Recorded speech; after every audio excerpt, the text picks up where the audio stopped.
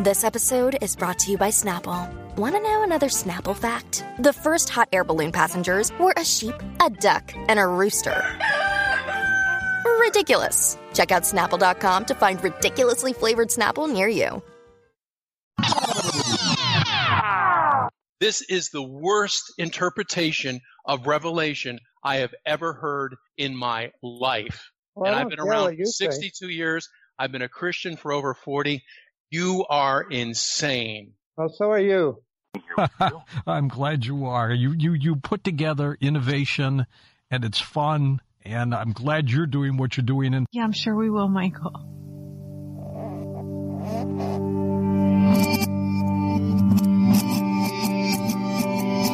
End of days. The freedom of speech is being taken away. What if they captured someone after they die? Do you believe in heaven? I never did. But the whole idea of heaven, now I don't know. I have these dreams about your mom.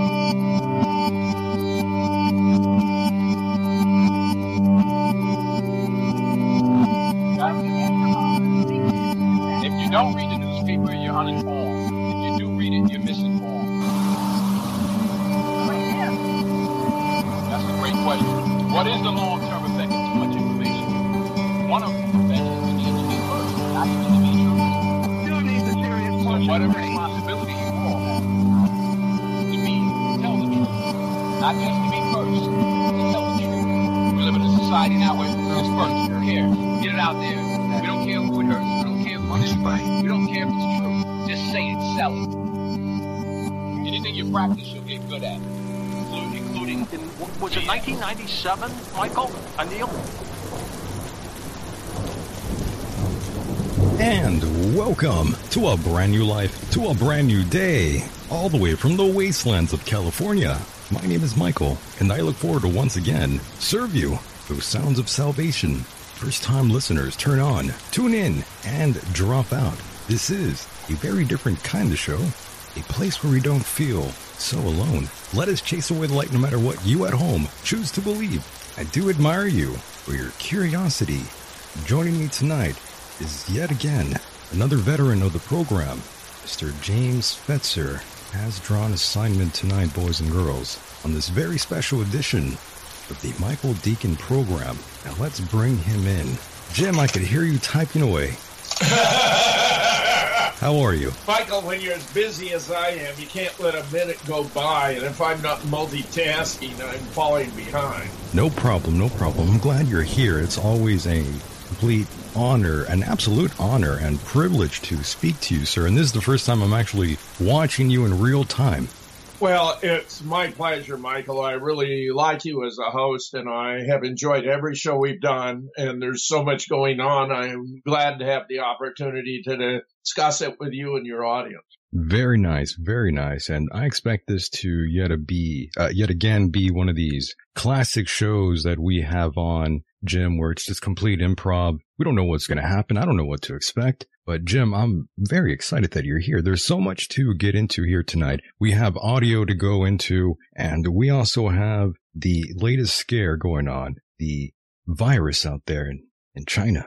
Yeah, the virus may or may not be contrived. It turns out there are patents for this specific virus. There are multiple reports. The most serious assessment of the situation appears to me to be that they're trying to use this scare to promote mass vaccinations, where the vaccination will come in three varieties. Red, you're vaccinated, you're dead within 24 hours. Orange, well, you're going to linger a while, but your life expectancy has been dramatically shortened. And then green, persons who are going to be allowed to go on about their lives because they pose no problems for the state. They're basically asleep, accept whatever they're told and don't question it. The red, of course, are for the trouble makers, people like me, even you, Michael, for featuring me and for expressing your independent opinion. Wolfgang Helmig, James Tracy, and a host of others. But the orange are interesting. Those are going to be for the physically disabled, mentally handicapped, people who are viewed by the deep state as dregs on society, as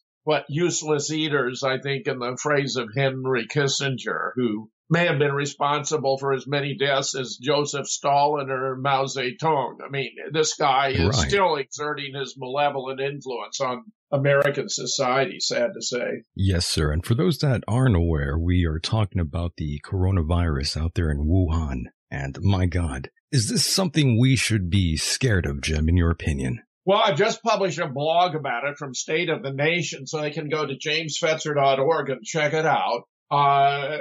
It's apparently a very nasty virus, but the fact of the matter is that it's being used, I think, to marshal a justification for this mass vaccine. So it's actually the cure that, from the point of view of the deep state, is the real solution to the problem of weeding the herd, so that those who the deep state prefers not be around for either political or economic reasons won't be around. It may be this is part of what's behind the Deagle.com projection that U.S. population in the next 5 years is going to go from 330 million today to less than 100 million just 5 years hence. In fact, it's very, very troubling. Deagle has added a note to explain this phenomenal decimation of 2/3 plus of the American population, saying it's due to mass immigration, which is going to overwhelm the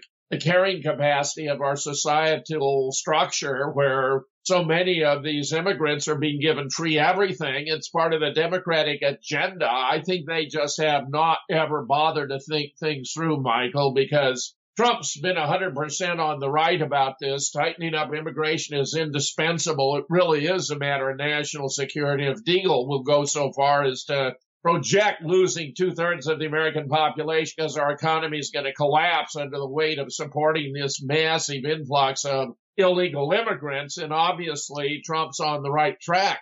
It's interesting, incidentally, in passing, that a recent poll showed that 34% of black likely voters are going to support Trump, and it has to do with two aspects. One, the economy doing so strongly and black unemployment down on the one hand, but on the other, because he wants to tighten up immigration, because he sees these new immigrants who take the lowest paying jobs that have been indispensable to the black community elevating itself on the basis of its own labor and hard work.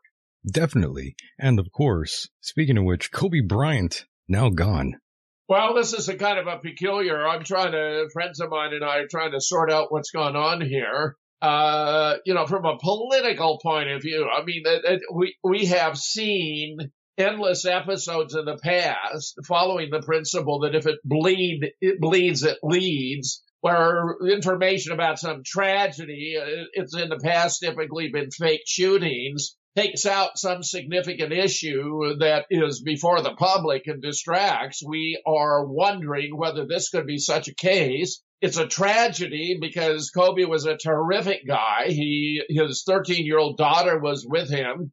She was a fantastic basketball player. The initial report had 5 deaths. It was Kobe, his daughter, her teammate, and her teammate's mother, and the pilot. Let's see, is that Kobe, his daughter, her friend, her mother, and the pilot? That's 5. But there's a later report that there may have been as many as 9, which I find rather troubling. I don't know, the properties of this was Kobe's personal helicopter that he used to fly back and forth from his home to the Staples Stadium in Los Angeles, where the Lakers played in the past and so forth. It's pretty surreal, to be honest with you. Since I'm out here in California, I still remember when he was first on the team. And yeah, it's pretty surreal waking up to that and finding out that he's gone. And I'm not even a big basketball fan whatsoever, to be honest with you, but I knew he was a super guy. Sure, I mean, he was a terrific human being. Actually, he went directly from high school to the NBA, as has been the case with our latest superstar, who are now playing for the Lakers too. So that, it does happen rarely. He had a phenomenal ability to put that round ball in the basket. And he was actually quite a considerable humanitarian as well. So I think it's had multiple impacts. Now, the problem with whether this was an accident or by design, of course, has to do with the politics of the situation. I mean, we're in the midst of the impeachment hearing. The Democrats completed their very contrived, I'll say a lot about it, but they completed their prosecution case on Friday. The defense counsel took just a couple hours on Saturday to explain why the Democrats' case really didn't satisfy the conditions for impeachment. And I don't know. I mean, was there enough there to want to distract the public from the latest being the Republicans' GOP defense? It's going to get much more serious on Monday, including, I'm quite confident, showing a video of a few years back where Joe Biden was at the Council on Foreign Relations boasting about how while he was in Ukraine, 6 hours before he had to catch his flight, he called the government and threatened to withhold $1 billion in U.S. foreign aid if they did not fire a prosecutor who was looking into Burisma, where his son Hunter was on the board of directors for a handsome salary, minimally $50,000 a month for when he had no competence. Turns out John Kerry's son also on the board. I've heard a rumor Nancy Pelosi's also on the board. And he turns the camera and says, son of a bitch, they did it. He gave the 6 hours, they did it.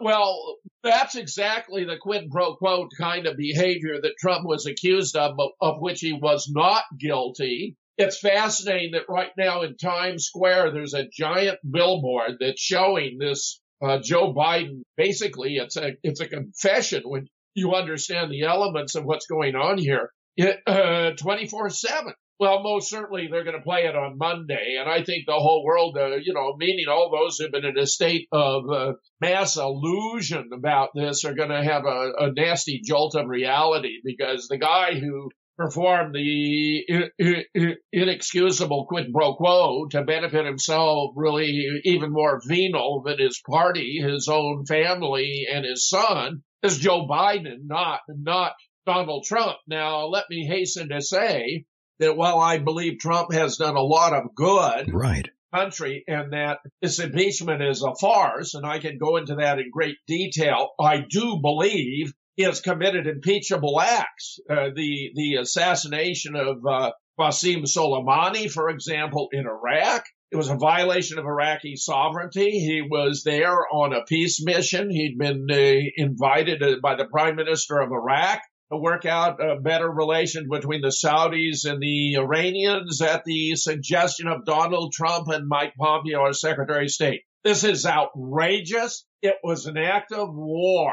And what Americans don't really seem to grasp is that under the United Nations Charter, one nation is allowed to launch a preemptive attack upon another. We're taking out Iran's leading general. The guy was a complete genius. He'd been building up the Quds Force for about 30 years. He was an expert in counterterrorism. He was managing all the operation of these disparate elements in Lebanon, in Syria, in Iraq, and so forth to defeat ISIS, which, in case you missed the memo, the United States created in 2012. It was a brainchild of John Brennan, then director of the CIA, Hillary Clinton, then Secretary of State, and Barack Obama, then President of the United States, where Michael Flynn was at the time the director of the Defense Intelligence Agency, protested that it was a bad idea to create a terrorist army, but they wanted it to bring pressure on the Assad government and eventually the Persian nation of Iran. Soleimani actually was defeating, wiping out ISIS. It was a cover story we had. We were there to wipe out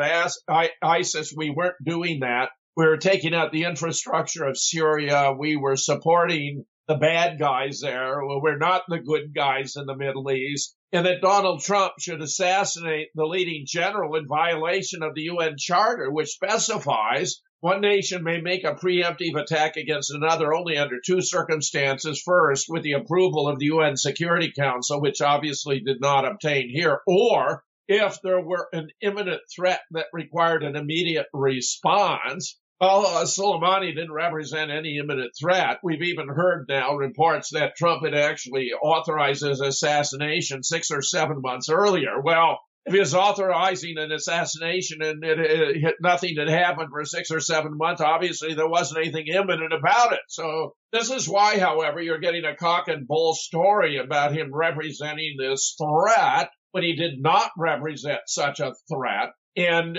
it's very unfortunate. I am personally convinced that what happened is the following, that the Israelis who feared Soleimani had targeted him, that Bibi called Trump and told him that there was an opportunity for him to position himself for a triumphal reelection by taking out the greatest terrorist in the Middle East, which doesn't fit Soleimani at all, but in the eyes of Israel is a convenient designation, just as Barack Obama positioned himself for a triumphal reelection by taking out Osama bin Laden in the raid of Pakistan, where, however, many know that was completely fake because Osama had died a decade earlier on the 15th of December 2001 of his many medical maladies. He was married in an unmarked grave in Afghanistan in accordance with Muslim tradition. There were local obituaries. Both CNN and Fox News reported on the 26th of December 2001 that Osama bin Laden was dead. That's true. And to tag on to that really quickly here, Jim, that article you could still find on their website and has not been removed. Yeah, that's right. Not only that, but Osama was our man in Afghanistan. He was instrumental in getting Stinger missiles into the hands of the Mujahideen, which used them to shoot down Soviet helicopters and planes and drove them out of Afghanistan. He actually was an officer in the CIA. Colonel Tim Osmond was his name, and he was visited in a hospital in Dubai shortly before his death from his various medical maladies. It's tough getting a dialysis machine in and out of those caves in Afghanistan by an official for the CIA. So everything we heard about Osama was poppycock and rubbish, but I believe that Bibi used this to inspire Trump to commit a war crime, a violation of international law and the Geneva Conventions. But over and beyond that act, it was a solitary act involving the death of one man, though it was a war crime and, in my judgment, an impeachable offense for the following reason. We're bound to international law in the United Nations and the Geneva Convention by treaties, which under the Constitution have the same status under law as the Constitution itself. That means he was committing violations of the Constitution that are clearly criminal acts for which he could, and in my opinion, should be impeached. In addition, he has these massive sanctions on Iran, which is a form of collective punishment also proscribed by international law, by the Geneva Conventions and by the UN Charter, where previous sanctions on Iraq led to the death of 500,000 Iraqi infants. I mean, it was a monstrous crime. So what Trump is doing here and being the biggest bully on the block is also an impeachable offense. And although I have supported him, that's true, right up to that point where he took out Soleimani, I'm horrified by what he's done here. We have lost any vestiges of moral authority, not only in the Middle East, but around the world. Not only that, but he set up, I just got an email that threw me off. That's okay. It's just shocking. He has done so many actions that have been so beneficial to Israel. He's now proposing a new peace plan. He says the Palestinians aren't going to like it, but it's going to be great for them. Well, I have profound doubts about that. He designated Jerusalem as the capital of Israel by moving the American embassy there when Jerusalem had to be the part of a settlement of the most complicated human rights issue of our time, the Israeli-Palestinian issue. He has said that the Golan Heights is a part of Israel when the Golan Heights is Israeli-occupied territory, and where a recent discovery of a massive deposit of natural gas beneath the Golan Heights makes this a particularly unjust action on the part of Trump. He has unfunded the UN refugee agency that has assisted Palestinians, which I regard as even sadistic. He has also made an executive order that expands the definition of anti-Semitism so that even to include criticism of the actions of the government of Israel. Well, that's a violation of the First Amendment. That's a clear violation. He took an oath to preserve, protect, and defend the Constitution of the United States from all enemies, foreign and domestic. But the Democrats are, just threw this whole thing away by these contrived claims. They had a whistleblower who wasn't a real whistleblower. They changed the whistleblower form. So instead of having to have direct personal knowledge, you could base a complaint on rumors, speculation, hearsay, which is what happened here. This guy is a member of the National Security Council, was working at the White House.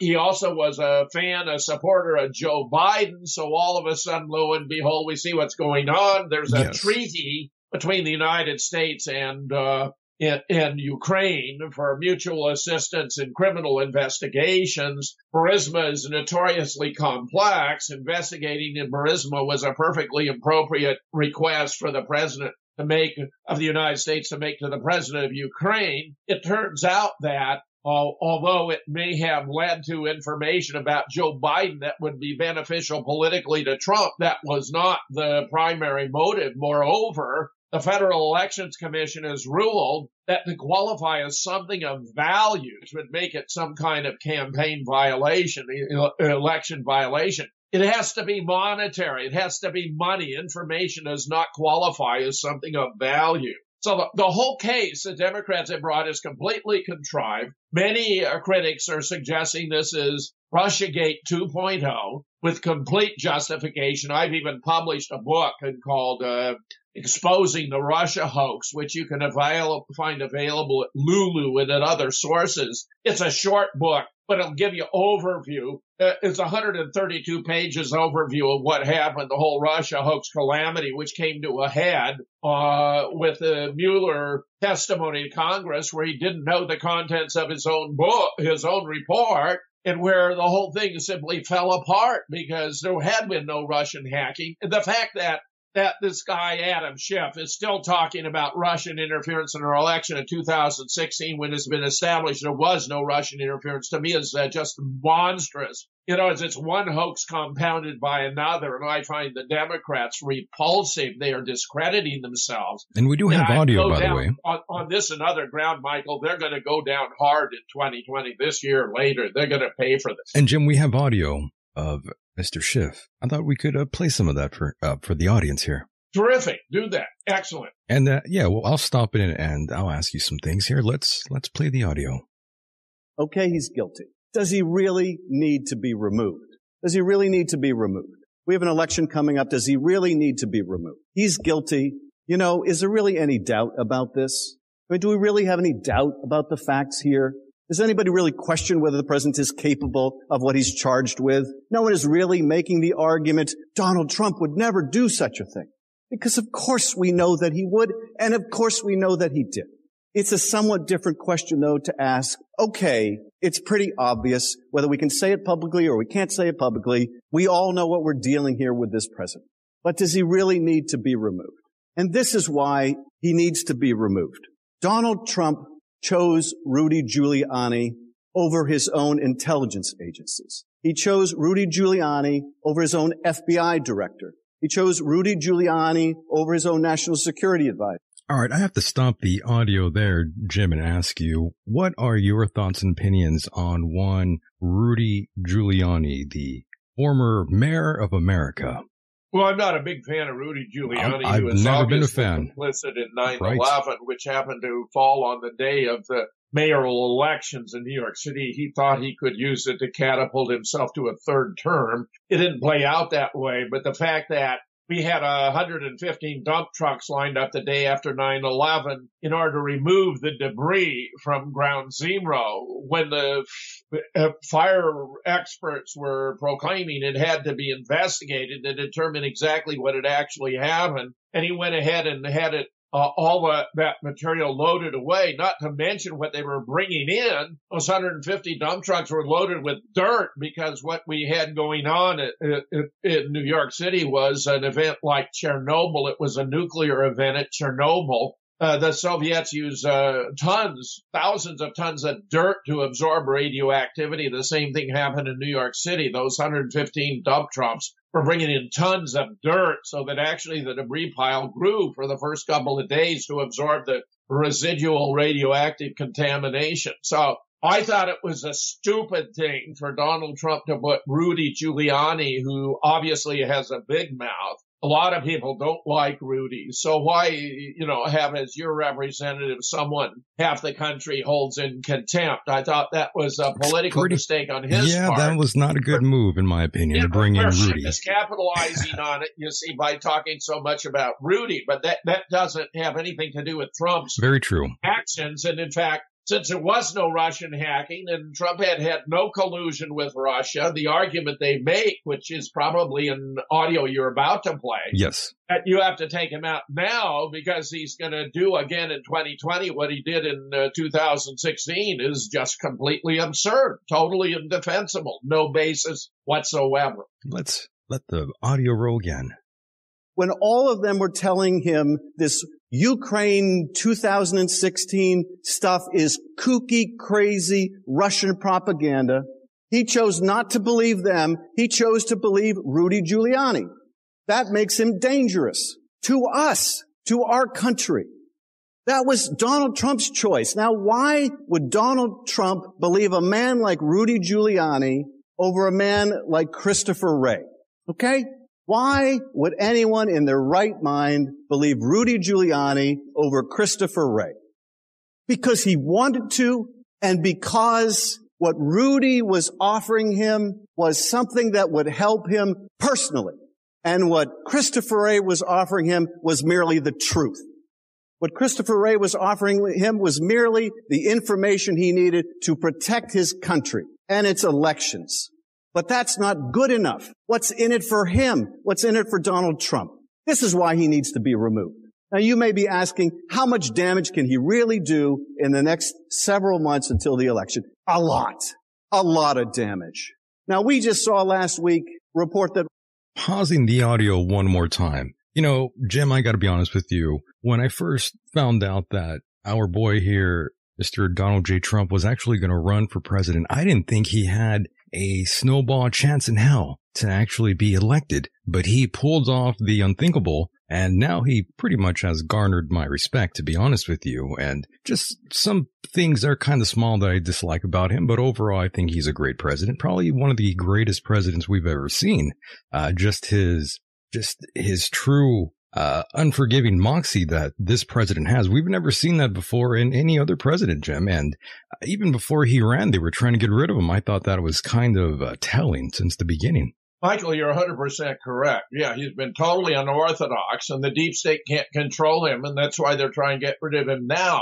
I believe that his promises to drain the swamp are actually being fulfilled, but there's a last-ditch effort to try to thwart him by booting him out of office, which really, I think, was been undertaken not with any serious expectation he'll be removed from office, which would require 67 votes in the Senate, where the Republicans have a 53 to 47 majority. They've not even been able to win a single vote in relation to the procedures for impeachment. They've all been straight party line votes, and I expect that's going to continue next week. If they pick up one Republican, maybe.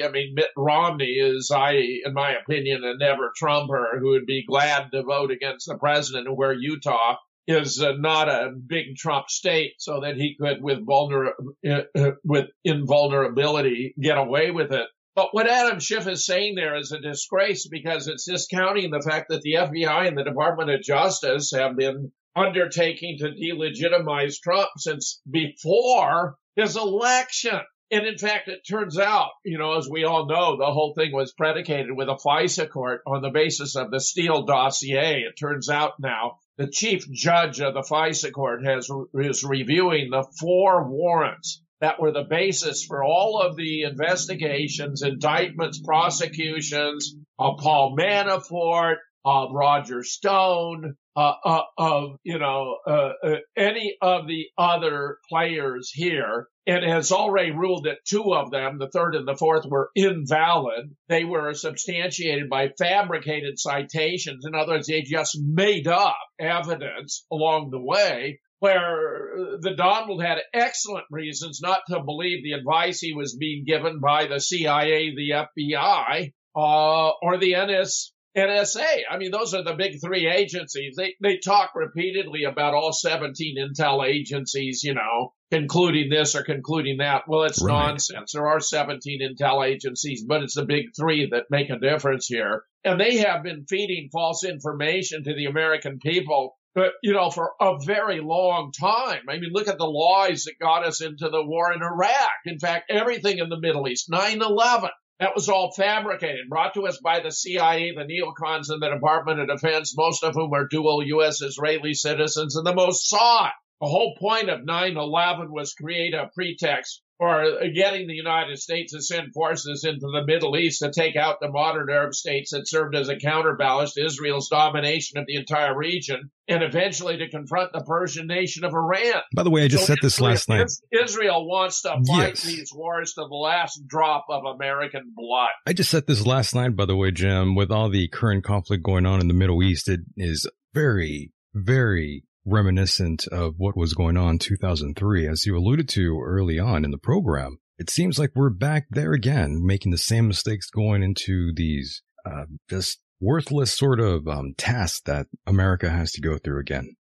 Yeah, I agree. And, Trump has a justifiable skepticism of the intelligence agencies who have been giving him false information to manipulate him. This was a principal reason, by the way, they had to remove Michael Flynn, who also, by the way, is going to be exonerated. All of these proceedings based upon these invalid warrants is known under the law as the fruit of a poisonous tree, and none of it is sustainable. All these cases are going to be vacated. And they're going to be able to return to their normal life, having suffered all the torment, publicity, the harassment, the humiliation, the expense, the inconvenience they've had to endure up until this point in time. For Adam Schiff to allude to that monstrous abuse of position by the federal agencies as though Trump should have succumbed to their advice when he could tell they were lying to him, it just exemplifies the extent of the corruption of Adam Schiff, who has to be one of the most deceitful. I'm convinced he's CIA, individuals to hold a position where he could wreak this much damage on America. He's a terrible person. Jerry Nadler, close behind. They're both, of course, they both happen to be Jewish. Whether they're also, in effect, Mossad is a whole other question, but they represent Israeli influence, which appears to be conflicted about Trump. He's done all those things, but I think they don't have sufficient confidence in Trump to believe he's actually going to go all the way. Fairly incredible, given the enumeration of actions he's taken favorable to Israel that I've already provided here. Yes. And I can't wait to see what's going to be in this peace plan. It's interesting. And by the way, we have a listener in the chat room, Mike Wick, I believe. Mike Wick 77. He said, needs Epstein lawyers, ? And yeah, he brings up a good point. I forgot all about the Trump's defense team,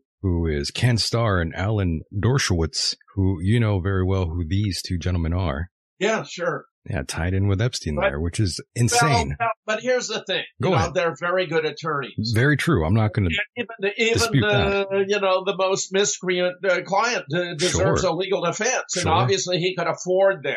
So you cannot judge an attorney by those he represents. I mean, good God, look at the problem I had here in my Sandy Hook lawsuit. I couldn't get anyone to represent me at all. Very they were true. horrified. Yeah. Anyone would challenge the official narrative of Sandy Hook.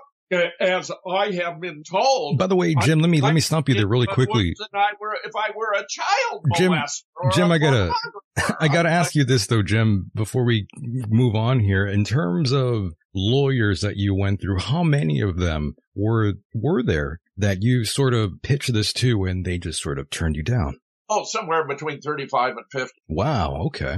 Oh yeah, it's absurd. We were doing mass mailings. The only one who called me back, who is representing me now, and it's very timely because he's an excellent appellate attorney, and it was after the summary judgment had been ruled against me in violation of the protocols, therefore, meaning the judge actually violated the law in rendering his ruling when the authenticity of the death certificate was in dispute, and where I had the testimony to document experts testifying that not only was the document that I had called into question a fabrication, but 3 other versions of the death certificate that had also emerged during the case were also fabrications. I mean, under those conditions, you have to send the case to the jury for a trial. But in fact, he ruled in favor of the plaintiffs anyhow. So a primary aspect of my appeal is going to be the violation of the protocols for summary judgment. I mean, it's so blatant. But the fact is, he was the only attorney who called me back. And it was after the summary judgment, and I continued. I noticed he was a First Amendment attorney. He actually represents the Freedom from Religion Foundation, which is based here in Madison, Wisconsin as well. And I called him and left a message that this was a classic SLAPP suit, which is a strategic lawsuit against public participation, which is illegal in 27 states, where you sue a party not on a bona fide basis, but because you want to punish them for having spoken out, in this instance, calling into question the Sandy Hook narrative, and drag them into court, punish them by a long drawn-out lawsuit at great expense. I mean, what could be more stunning than a $450,000 judgment against me? Right. And set an example for others. As I say, this is illegal in 27 states, but not in Wisconsin. So, I was grateful to secure his services. I'm real happy with him, and I expect our appeal is going to be very strong. Nice. Okay. And that the summary judgment will be reversed, and I'll have the opportunity to have my trial. I mean, Michael, I had explained in my answer to the complaint that I had 2 lines of defense I was going to advance. First, that there was massive evidence that Sandy Hook had not been a bona fide shooting incident, that the school had been closed by 2008, that there were no students there, that it was a FEMA exercise involving children presented as mass murder to promote gun control. And second of all, that there were specific features of this particular death certificate that substantiated its status as a fabrication. The judge wouldn't even allow me to pursue the first. So I wasn't allowed to give the defense I sought to give. He ruled it out. Terrible. And I see. remarkably enough, in his final statements in rejecting my attorney's 4 motions for reconsideration, any one of which would have led to my being granted the trial that I was denied by overruling the summary judgment, he actually wrote an answer that assumed Sandy Hook had been authentic. I mean, he just took for granted about every aspect of Sandy Hook. I was astonished when I read it because he had not allowed me to pursue it. He said specifically, we're not going to decide whether Sandy Hook was real or not. He didn't care if it was real or not. He didn't even care where this young man had died or not. He only cared if the death certificate was authentic. So, it's really extraordinary. Yes, and we have so much to get into here, Jim. I did want to ask you about that, and we also have to get into the Ryan Lanza and Adam Lanza, this article you posted here. But before we do, there's still a few more things I want to ask you about. And of course, we still got the audio to continue with, Jim. Yeah, go for it. My goodness, Jim. Let's play that audio. Russia tried to hack or maybe did hack Burisma. Okay? I don't know if they got in. I'm trying to find out. My colleagues on the Intel Committee, House and Senate, we're trying to find out, did the Russians get in? What are the Russian plans and intentions? Well, let's say they got in. And let's say they start dumping documents to interfere in the next election. Let's say they start dumping some real things they hacked from Burisma. Let's say they start dumping some fake things they didn't hack from Burisma, but they want you to believe they did. Let's say they start blatantly interfering in our election again to help Donald Trump. Can you have the least bit of confidence that Donald Trump will stand up to them and protect our national interest over his own personal interest? You know you can't, which makes him dangerous to this country. You know you can't. You know you can't count on him. None of us can. None of us can. What happens if China got the message? Now, you can say, well, he's just joking. Of course, he didn't really mean China should investigate the Bidens. You know that's no joke. Now, maybe you could have argued 3 years ago when he said, hey, Russia, if you're listening, hack Hillary's emails. Maybe you could give him a freebie and say he was joking. But now we know better. Hours after he did that, Russia did, in fact, try to hack Hillary's emails. There's no mulligan here when it comes to our national security. So what if China does? overtly or covertly start to help the Trump campaign. You think he's going to call him out on it? Or you think he's going to give him a better trade deal on it? Can any of us really have the confidence that Donald Trump will put his personal interests ahead of the national interest? Is there really any evidence in this presidency that should give us the ironclad confidence that he would do so? You know you can't count on him to do that. That's the sad truth. You know you can't count on him to do that. The American people deserve a president they can count on to put their interest first. To put their interest first. Colonel Vindman said, here right matters. Here right matters. Well, let me tell you something. If right doesn't matter, it doesn't matter how good the Constitution is. It doesn't matter how brilliant the framers were. It doesn't matter how good or bad our advocacy in this trial is. It doesn't matter how well written the oath of impartiality is. If right doesn't matter, we're lost. If the truth doesn't matter, we're lost. Framers couldn't protect us from ourselves if right and truth don't matter. And you know that what he did was not right. You know, that's what they do in the old country that Colonel Vindman's father came from, or the old country that my great-grandfather came from, or the old countries that your ancestors came from, or maybe you came from. But here, right is supposed to matter. It's what's made us the greatest nation on earth. No constitution can protect us. Right doesn't matter anymore. And you know you can't trust this president to do what's right for this country.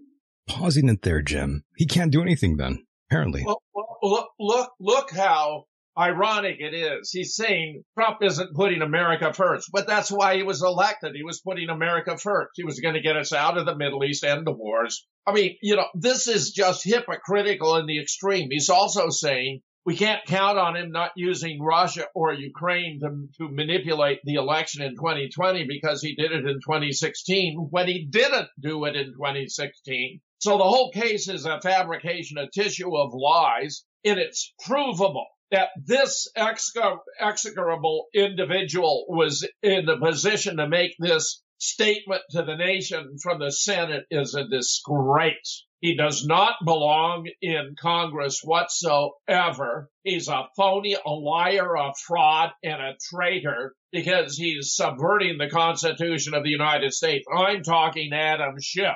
I'm not talking Donald Trump. Right. I've already explained that there are legitimate reasons that could be raised to question whether Trump might not deserve impeachment based upon the violations of international law, the Geneva Conventions, and the UN Charter, to which we are bound by treaty, making them as legal agreements as the Constitution itself. But here he's just going on with one fantasy after another, presented as though we're authoritative. It's a disgrace. It's a disgrace. The public is being conned here, and it's very important that the public should not be taken in. Almost done here with the clip. Let's play the rest. You can trust he will do what's right for Donald Trump. He'll do it now. He's done it before. He'll do it for the next several months. He'll do it in the election if he's allowed to. This is why, if you find him guilty, you must find that he should be removed. Because right matters. Because right matters. And the truth matters. Otherwise, we are lost.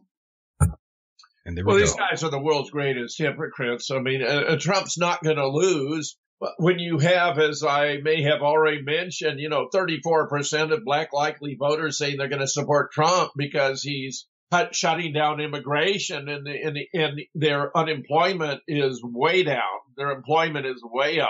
You got the surging economy. You got record home starts in December. You've got 83% of American farmers supporting Donald Trump. 83% of American farmers. They just can't touch him. They have nobody who's a viable candidate. So they had to follow Al Green's observation. If we don't impeach this guy, he will get reelected, to which I say, even though they've impeached this guy, he will still get reelected. But it's not that he's without flaws. I say his policies in the Middle East are very un-American.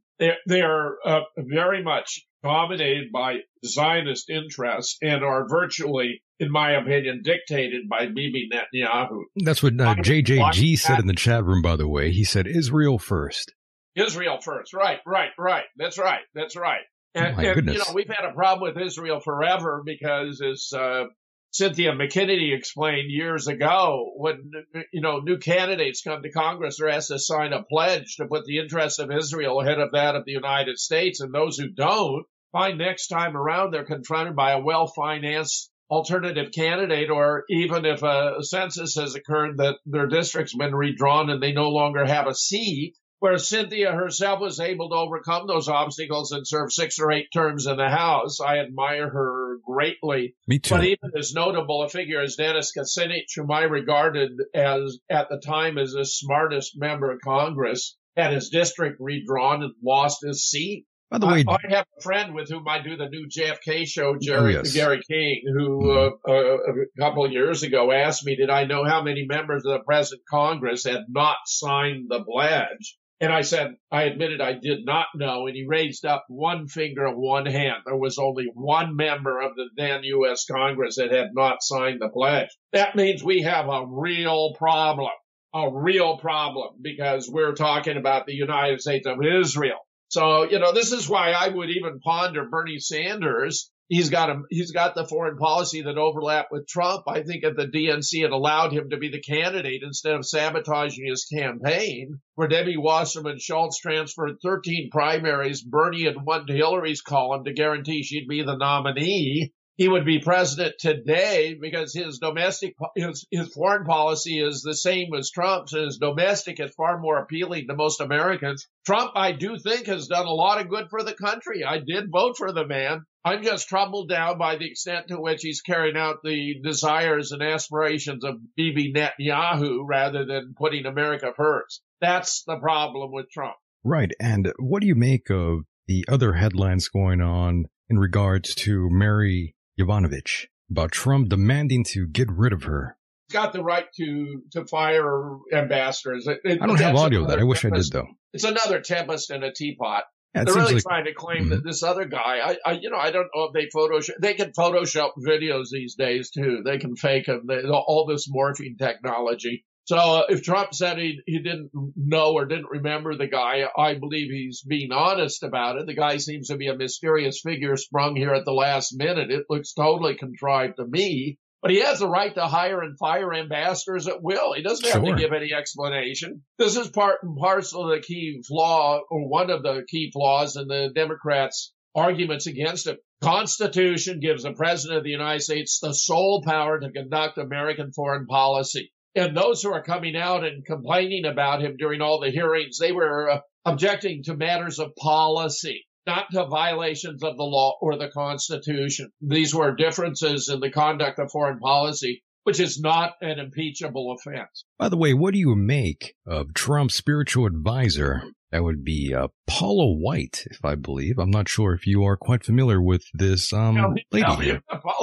Have you seen her? I mean, holy cow. I seen a photo. I'm going to put it up right now in the chat room. There's a photograph I have here of Miss Paula White and her husband. And my goodness, does he ever look creepy? And I don't mean to judge him, but my God. I'm pulling up photos now. I mean, look at him. White. So she's a blonde. She's the blonde. Fairly fetching looking. Let me see her husband. Look at him. He looks like a out of work magician. We're going to see him at the Strip in Las Vegas in no time, the MGM Grand. Yeah, I see him. I know. Yeah. He has like a magician looks like. He looks like he could be a mobster. He looks really creepy, though. Yeah, I agree. No, I never even heard of Paula White until now. You mentioned she's her. Kind of crazy, Jim, and I'm just kind of wondering why he went all out with the spiritual advisor. It's because he's trying to pander to the Christian audience out there. Yeah, well, these are the Christian Zionists who, have been a very important part of his base. But look, yes, sir. Trump has the support of like 90% of Republicans. You're not going to find anyone else running as an alternative. I mean, if they do, it's going to be trivial and insignificant. He's got a lock He's not going to have to waste time on primaries. He's a genius at campaigns. He knows how to use the media. We probably never had a president, with the exception of Ronald Reagan, who is a master of the television medium. And frankly, I think Trump makes Reagan look like an amateur. No one knew the president was going to be using Twitter, of all things. It's kind of insane, right? Completely brilliant. I do like it, though. It's amusing. Yeah, well, the American public has a very modest attention span. So Twitter fits perfect. Era, Michael, because it's short and sweet. That's true. And, the Americans can understand. And he has a gift of making his thoughts accessible to the public. I got to say, in my opinion, Trump is an absolute genius on the campaign trail. Do you think he's lost fair and square? She was an unlikable person. She has a nasty history. She's corrupt as they come. She's involved in a mass number of scandals. She is deeply involved in pedophilia, sex trafficking, amazing, scamming other nations of their national wealth, the slaughter of Libya, and the brutal torture and assassination of Muammar Gaddafi. I mean, the list goes on and on and on. Yeah, it's insane. Imagine if she was the president, and this is something I've been harping on this program here night after night. Is America actually ready for a female president? That's what I want to know, Jim. Your thoughts and opinions.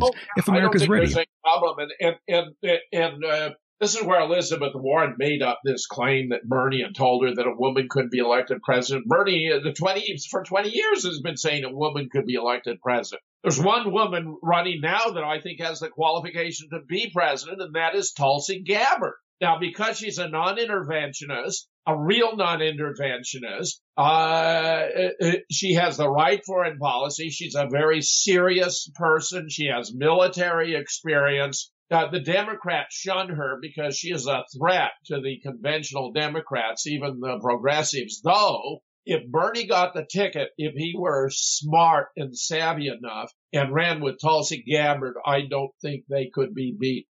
I think they'd even give Trump a run for his money. My goodness. And before I forget, Jim, this is something that I always want to mention on my program, is the fact that you actually are a host in your own right, and you do a pretty goddamn good job of being a host in your own right, my friend. You do a great job. Oh. And you were just doing a show before you got on here. And Jim, I got to say, I heard your interview with Dr. Horton about the 5G network. It's supposed to be intended as a sort of directed energy weapon system, is what she was relaying to you in that interview. Your thoughts and opinions on the 5G network? Oh, I am a huge fan of Dr. Horton. She seems very smart. Well, she's a particle physicist from Oxford. Yeah. She has the highest qualifications for dealing with these issues. She's been subjected to years of torment with electromagnetic attacks on her person in her own residence in Switzerland. Now, she has been marshaling a legal attack that is very substantial. She's been acquiring affidavits from persons who have been targeted from all over the world, but she's dealing with a corrupt judicial system, where they had a judge who appears to be, in the UK version of the deep state there to, rule against her. It was inexcusable. It was a violation of protocols in the UK just as much as my judge violated the protocols for summary judgment right here in Madison, Wisconsin. 5G is a killing field. I have done a lot of research on it. It is a major threat to humanity. When I recently discovered the Dingle.com website, which projects the loss of 2/3 of the American population between now and 2025, my presumption was this would be largely brought about by 5G. They're claiming, in fact, it's because the mass immigration is going to cause our social structure to collapse, and we're going to lose 2/3 of our population. I mean, what a calamity, which is another reason why what Trump is doing to tighten up the borders and immigration is the right thing, and why it is a bona fide issue of national security, and why the Democrats, once again, are on the wrong side of the issue. They want open borders. They want to take our guns. This whole thing in Virginia is absolutely lunatic. It turns out that Michael Bloomberg is spending some of his $55 billion to buy state legislatures. He tried 16 states. He actually succeeded in 14 in Virginia. He's had these anti-gun zealots elected. Well, Virginia is mostly a rural state, like 90% more of Virginia's rural counties, and they have taken a page out of the liberal playbook where we've had the declaration of cities in California to be immigration sanctuaries where ICE can't enforce the law. Well, they've declared themselves to be Second Amendment sanctuary counties to uphold the law. And there's the difference. In Virginia, the Second Amendment sanctuary counties are wanting to uphold the Constitution and the law. In California, the immigration sanctuary cities are trying to violate the Constitution and defeat the law. I mean, it's completely opposite. But these gun grabbers in Virginia, led by this Governor Northam, who's even advocated infanticide he advocates killing babies after they are born. Wow. Which I'm dumbfounded by this, but there's no question about it. Anyone who understands Roe v. Wade knows that the Supreme Court ruled a distinction between 3 different trimesters, that abortion during the first 3 months is permissible for any reason. During the second trimester, the state had the right to regulate how it was done. During the third trimester, only permissible to save the life or the health of the mother for any other purpose, such as because there's a birth defect or because there's the wrong sex, for example, or what have you. An abortion for those reasons under Roe v. Wade is murder, much less the killing of a born live baby. That's a bona fide baby. This Northam is such an extremist. He even advocates infanticide. I mean, it's just incredible. I myself very strongly support choice because it gives a woman the right to determine for herself in accordance with her circumstances, her family, her physician, her morals, and so forth, the rightness or wrongness of the disposition of her own body. It seems to me that's a very fundamental right, and it's democratic because it lets every woman decide for herself. No one is dictating what she does or does not do. The pro-life position, on the contrary, requires women, even if they're carrying an unwanted fetus, to carry it to term. Now, we know slavery is immoral. If any action is immoral, the pro-life position turns women into reproductive slaves, even against their own will, involuntarily. They would be compelled by the state to carry to term an unwanted fetus, even if they have too many kids in their family. They don't have enough money. They can't maintain their job and continue to support the family if they have another child. I mean, the reasons are almost endless. There's a lot, yeah. Yeah, but leave it up to each individual woman and her circumstance. That doesn't force anyone to violate their personal beliefs. It just doesn't allow them to impose their beliefs on other women who don't share them. I agree. I am pro-choice. You're not going to get an argument from me with that at all. And by the way, special shout out to Mr. Scott Henderson, who I believe is listening to this right now. I just interviewed him last night, by the way, about the Apollo moon hoax, as we like to call it here. Oh, yeah. Oh, he's terrific. He's done a wonderful piece on the spacesuits and how they couldn't possibly have functioned in the vacuum atmosphere of the moon, that no astronaut wearing a spacesuit that NASA claims they were wearing could have survived on the moon. Very interesting stuff. Yeah. My favorite proof, by the way, is that Earth has 55 times the mass of the moon, so that we have photographs that are purportedly taken from the moon of Earth, except that Earth looks the same size as the moon when viewed from Earth, and that's because they took photographs of the moon from Earth and photoshopped them to make the moon out to be Earth. But if we were actually making a photograph of Earth from the moon, it would dominate the entire visual field because it's huge in relation to the moon. I mean, that's the simplest proof we didn't go. Yeah, they say the original footage of the moonwalk is now gone. It's very much like the Jeffrey Epstein footage. Gone. Yeah. You're right. It's ridiculous. You're right. Yeah. I've done any number of videos about the moon landing, elaborate hoax. I have a book about it, and I suppose we didn't go to the moon either, which also discusses the Paul Fall exchange, the first death of Saddam Hussein, the second death of Osama bin Laden, and a whole lot about World War II and the Holocaust. If you wanted the best introduction, the best essays by the best experts on the Holocaust, get that book, which of course has been banned by Amazon. at the request of the Anti-Defamation League, which led Amazon to ban some 2,000 books because they discuss the Holocaust in a way that actually is critical and embraces the evidence and shows the official narrative cannot be sustained. My goodness. Now, Jim, I know we are sort of running out of time here. I don't want to take up too much of your time, but there was a few more names to go through, and one of them was John McCain and Meghan McCain. I had a couple listeners wanting to know your opinion on both of these individuals, and now I am actually curious what you think of them. Well, I know a fair amount about John McCain. He was even photographed with al-Baghdadi, who was the head of ISIS. ISIS was often referred to in Washington as John McCain's army. McCain had a very checkered history. He was regarded as a rat, having turned on his fellow prisoners in Hanoi when he was taken captive. He did a pilot hot dog takeoff off of a carrier and turned on his afterburners prematurely and led to the death of, 20 or 30 sailors. It was outrageous. He was an abomination, in my opinion. I have only contempt for John McCain. Now, Meghan, I don't know enough about, but I get the impression that she's actually made some reasonable statements when she's been on The View, for example, if my recollection serves, and that she may be not so bad. But, I'm not a fan of her father. I'm open-minded about Meghan. Understood. Now, once again, Jim, I do want to thank you tremendously for being a part of the program yet again. And I must ask you this one last question, and it's kind of personal. How is the wife holding up with the lawsuit right now? Is she okay?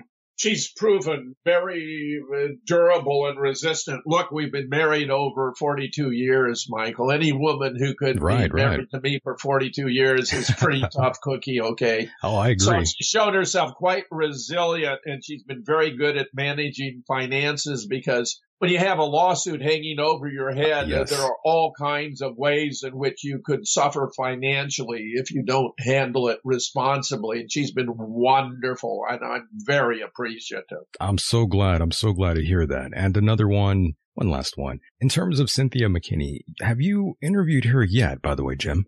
Well, I interviewed Cynthia a very long time ago. I would actually like to see a third-party movement. Maybe Jesse Ventura combined with Cynthia McKinney because the Democrats have really destroyed themselves. And if Trump goes full Zionist, I think that the American people might like to have a president they believe actually would stand up for America. Who better than Captain America, Jesse Ventura himself? Yeah. So I just want to toss that out. I think that would be rather sensational. Though I say as a fallback, if Bernie got the nomination and ran with Tulsi Gabbard, I'm a huge fan of Tulsi, and I have a lot of respect for Bernie. He may very well survive, but there's been a massive effort to defeat him since he's been showing a surge where you had such absurdities as the New York Times giving a dual endorsement of Amy Klobuchar and Elizabeth Warren. Ridiculous. Neither of them is equal to the task. Elizabeth Warren has proven herself to be a complete and total fraud. There's a reason why Trump refers to her as Pocahontas. Right. And Klobuchar has a checkered history which would emerge in spades if she actually were taken seriously. I don't expect either of them to survive. I think Bernie's going to do very well. I think seems he's like probably going to take Iowa, and he's probably going to take New Hampshire and maybe even Nevada and the DNC. See, the party wants to micromanage these things. They don't believe in democracy, which is why they wrongfully denied him the nomination in 2016, I think, to their eternal detriment by supporting making Hillary Clinton the artificial nominee. Let the people choose. For God's sake, we're the ones who are going to endure the consequences of our choices. The DNC isn't quite as corrupt as it was when it was run by Debbie Wasserman Schultz. Let them not repeat the mistakes of the past. I'm with you on that one. And Jim, before I let you go, I'm going to try to get Cynthia on your show or bring her on here and have you with me, Jim. Oh, I'm a huge fan of Cynthia. I'd love it. I'm going to try to get that going. And of course, Jim, any final parting words before I let you go? Please feel free to plug your own radio show and where people can hear your show. Some people aren't even aware that you even do a show. Oh, my show's called The Raw Deal. It's got an odd schedule. It's Wednesday, Friday, and Sunday. You can listen to it by going to freedomslips.com, Studio A, from 6 to 8 p.m. Eastern, 5 to 7 Central, 3 to 5 Pacific. But let me more importantly plug my blog. Yes, we sir. have a new development in relation to Sandy Hook. We're a third-generation Newtown parent. A woman by the name of Rebecca Carnes has had the revelation that Sandy Hook was a fraud. She's a former journalist. She has a lot of courage and integrity. If you go to my blog now, you'll see the first she has written about Sandy Hook, talking about how the identity of Adam Lanza was fabricated. This is a new development, and I believe it could prove to be a major one because she has had a blog about Newtown that she has run for, many, many years. So she's well known in the community. That somebody should speak out. It's just like the shooter in the church. When you have a single magnificent example, it can inspire others. So I think Rebecca's example here may inspire others as well. Check out my blog. You'll find my latest. I picked the best articles on various subjects that they're not all written by me to share with the public. And there are many there on the impeachment, on this new virus, and now on Sandy Hook and assorted other issues. So go to jamesfetzer.org, jamesfetzer.org. I'm also on Twitter, by the way. I'm at Jim Fetzer. Very nice. And I do tweet my most important articles and stories at Jim Fetzer. The fellow inspired me to do it, and Jeff Hurd from Cleveland has asked me to be sure to mention my Twitter account. So at Jim Fetzer, you find, you get a pretty good overview of what I'm doing there by way of at Jim Fetzer too. Fantastic, Jim. Always a honor and pleasure to have you aboard here on the program, my friend. My great pleasure, Michael. I always enjoy it. We'll do it again. Talk to you soon, sir. You got it. All right. Good night. Bye. And there he goes, boys and girls. That was the one and only Jim Fetzer. My goodness, what a great guest and a great human being. Love talking to Jim. And of course, as we bring it home here tonight, I want to thank all of you in the chat room. Very nice to see all of you out there. And remember, you can get a hold of me during the program via Twitter at Michael Deacon.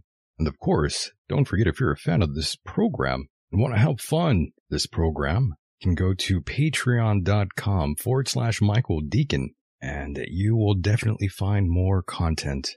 Once again, I hope you enjoyed this program tonight. International listeners out there, thank you so much for your support as well. It's been a top talent show yet again. There's a lot more coming soon. Next week I return. I hope you return. And of course, you can find this program on every popular podcast platform.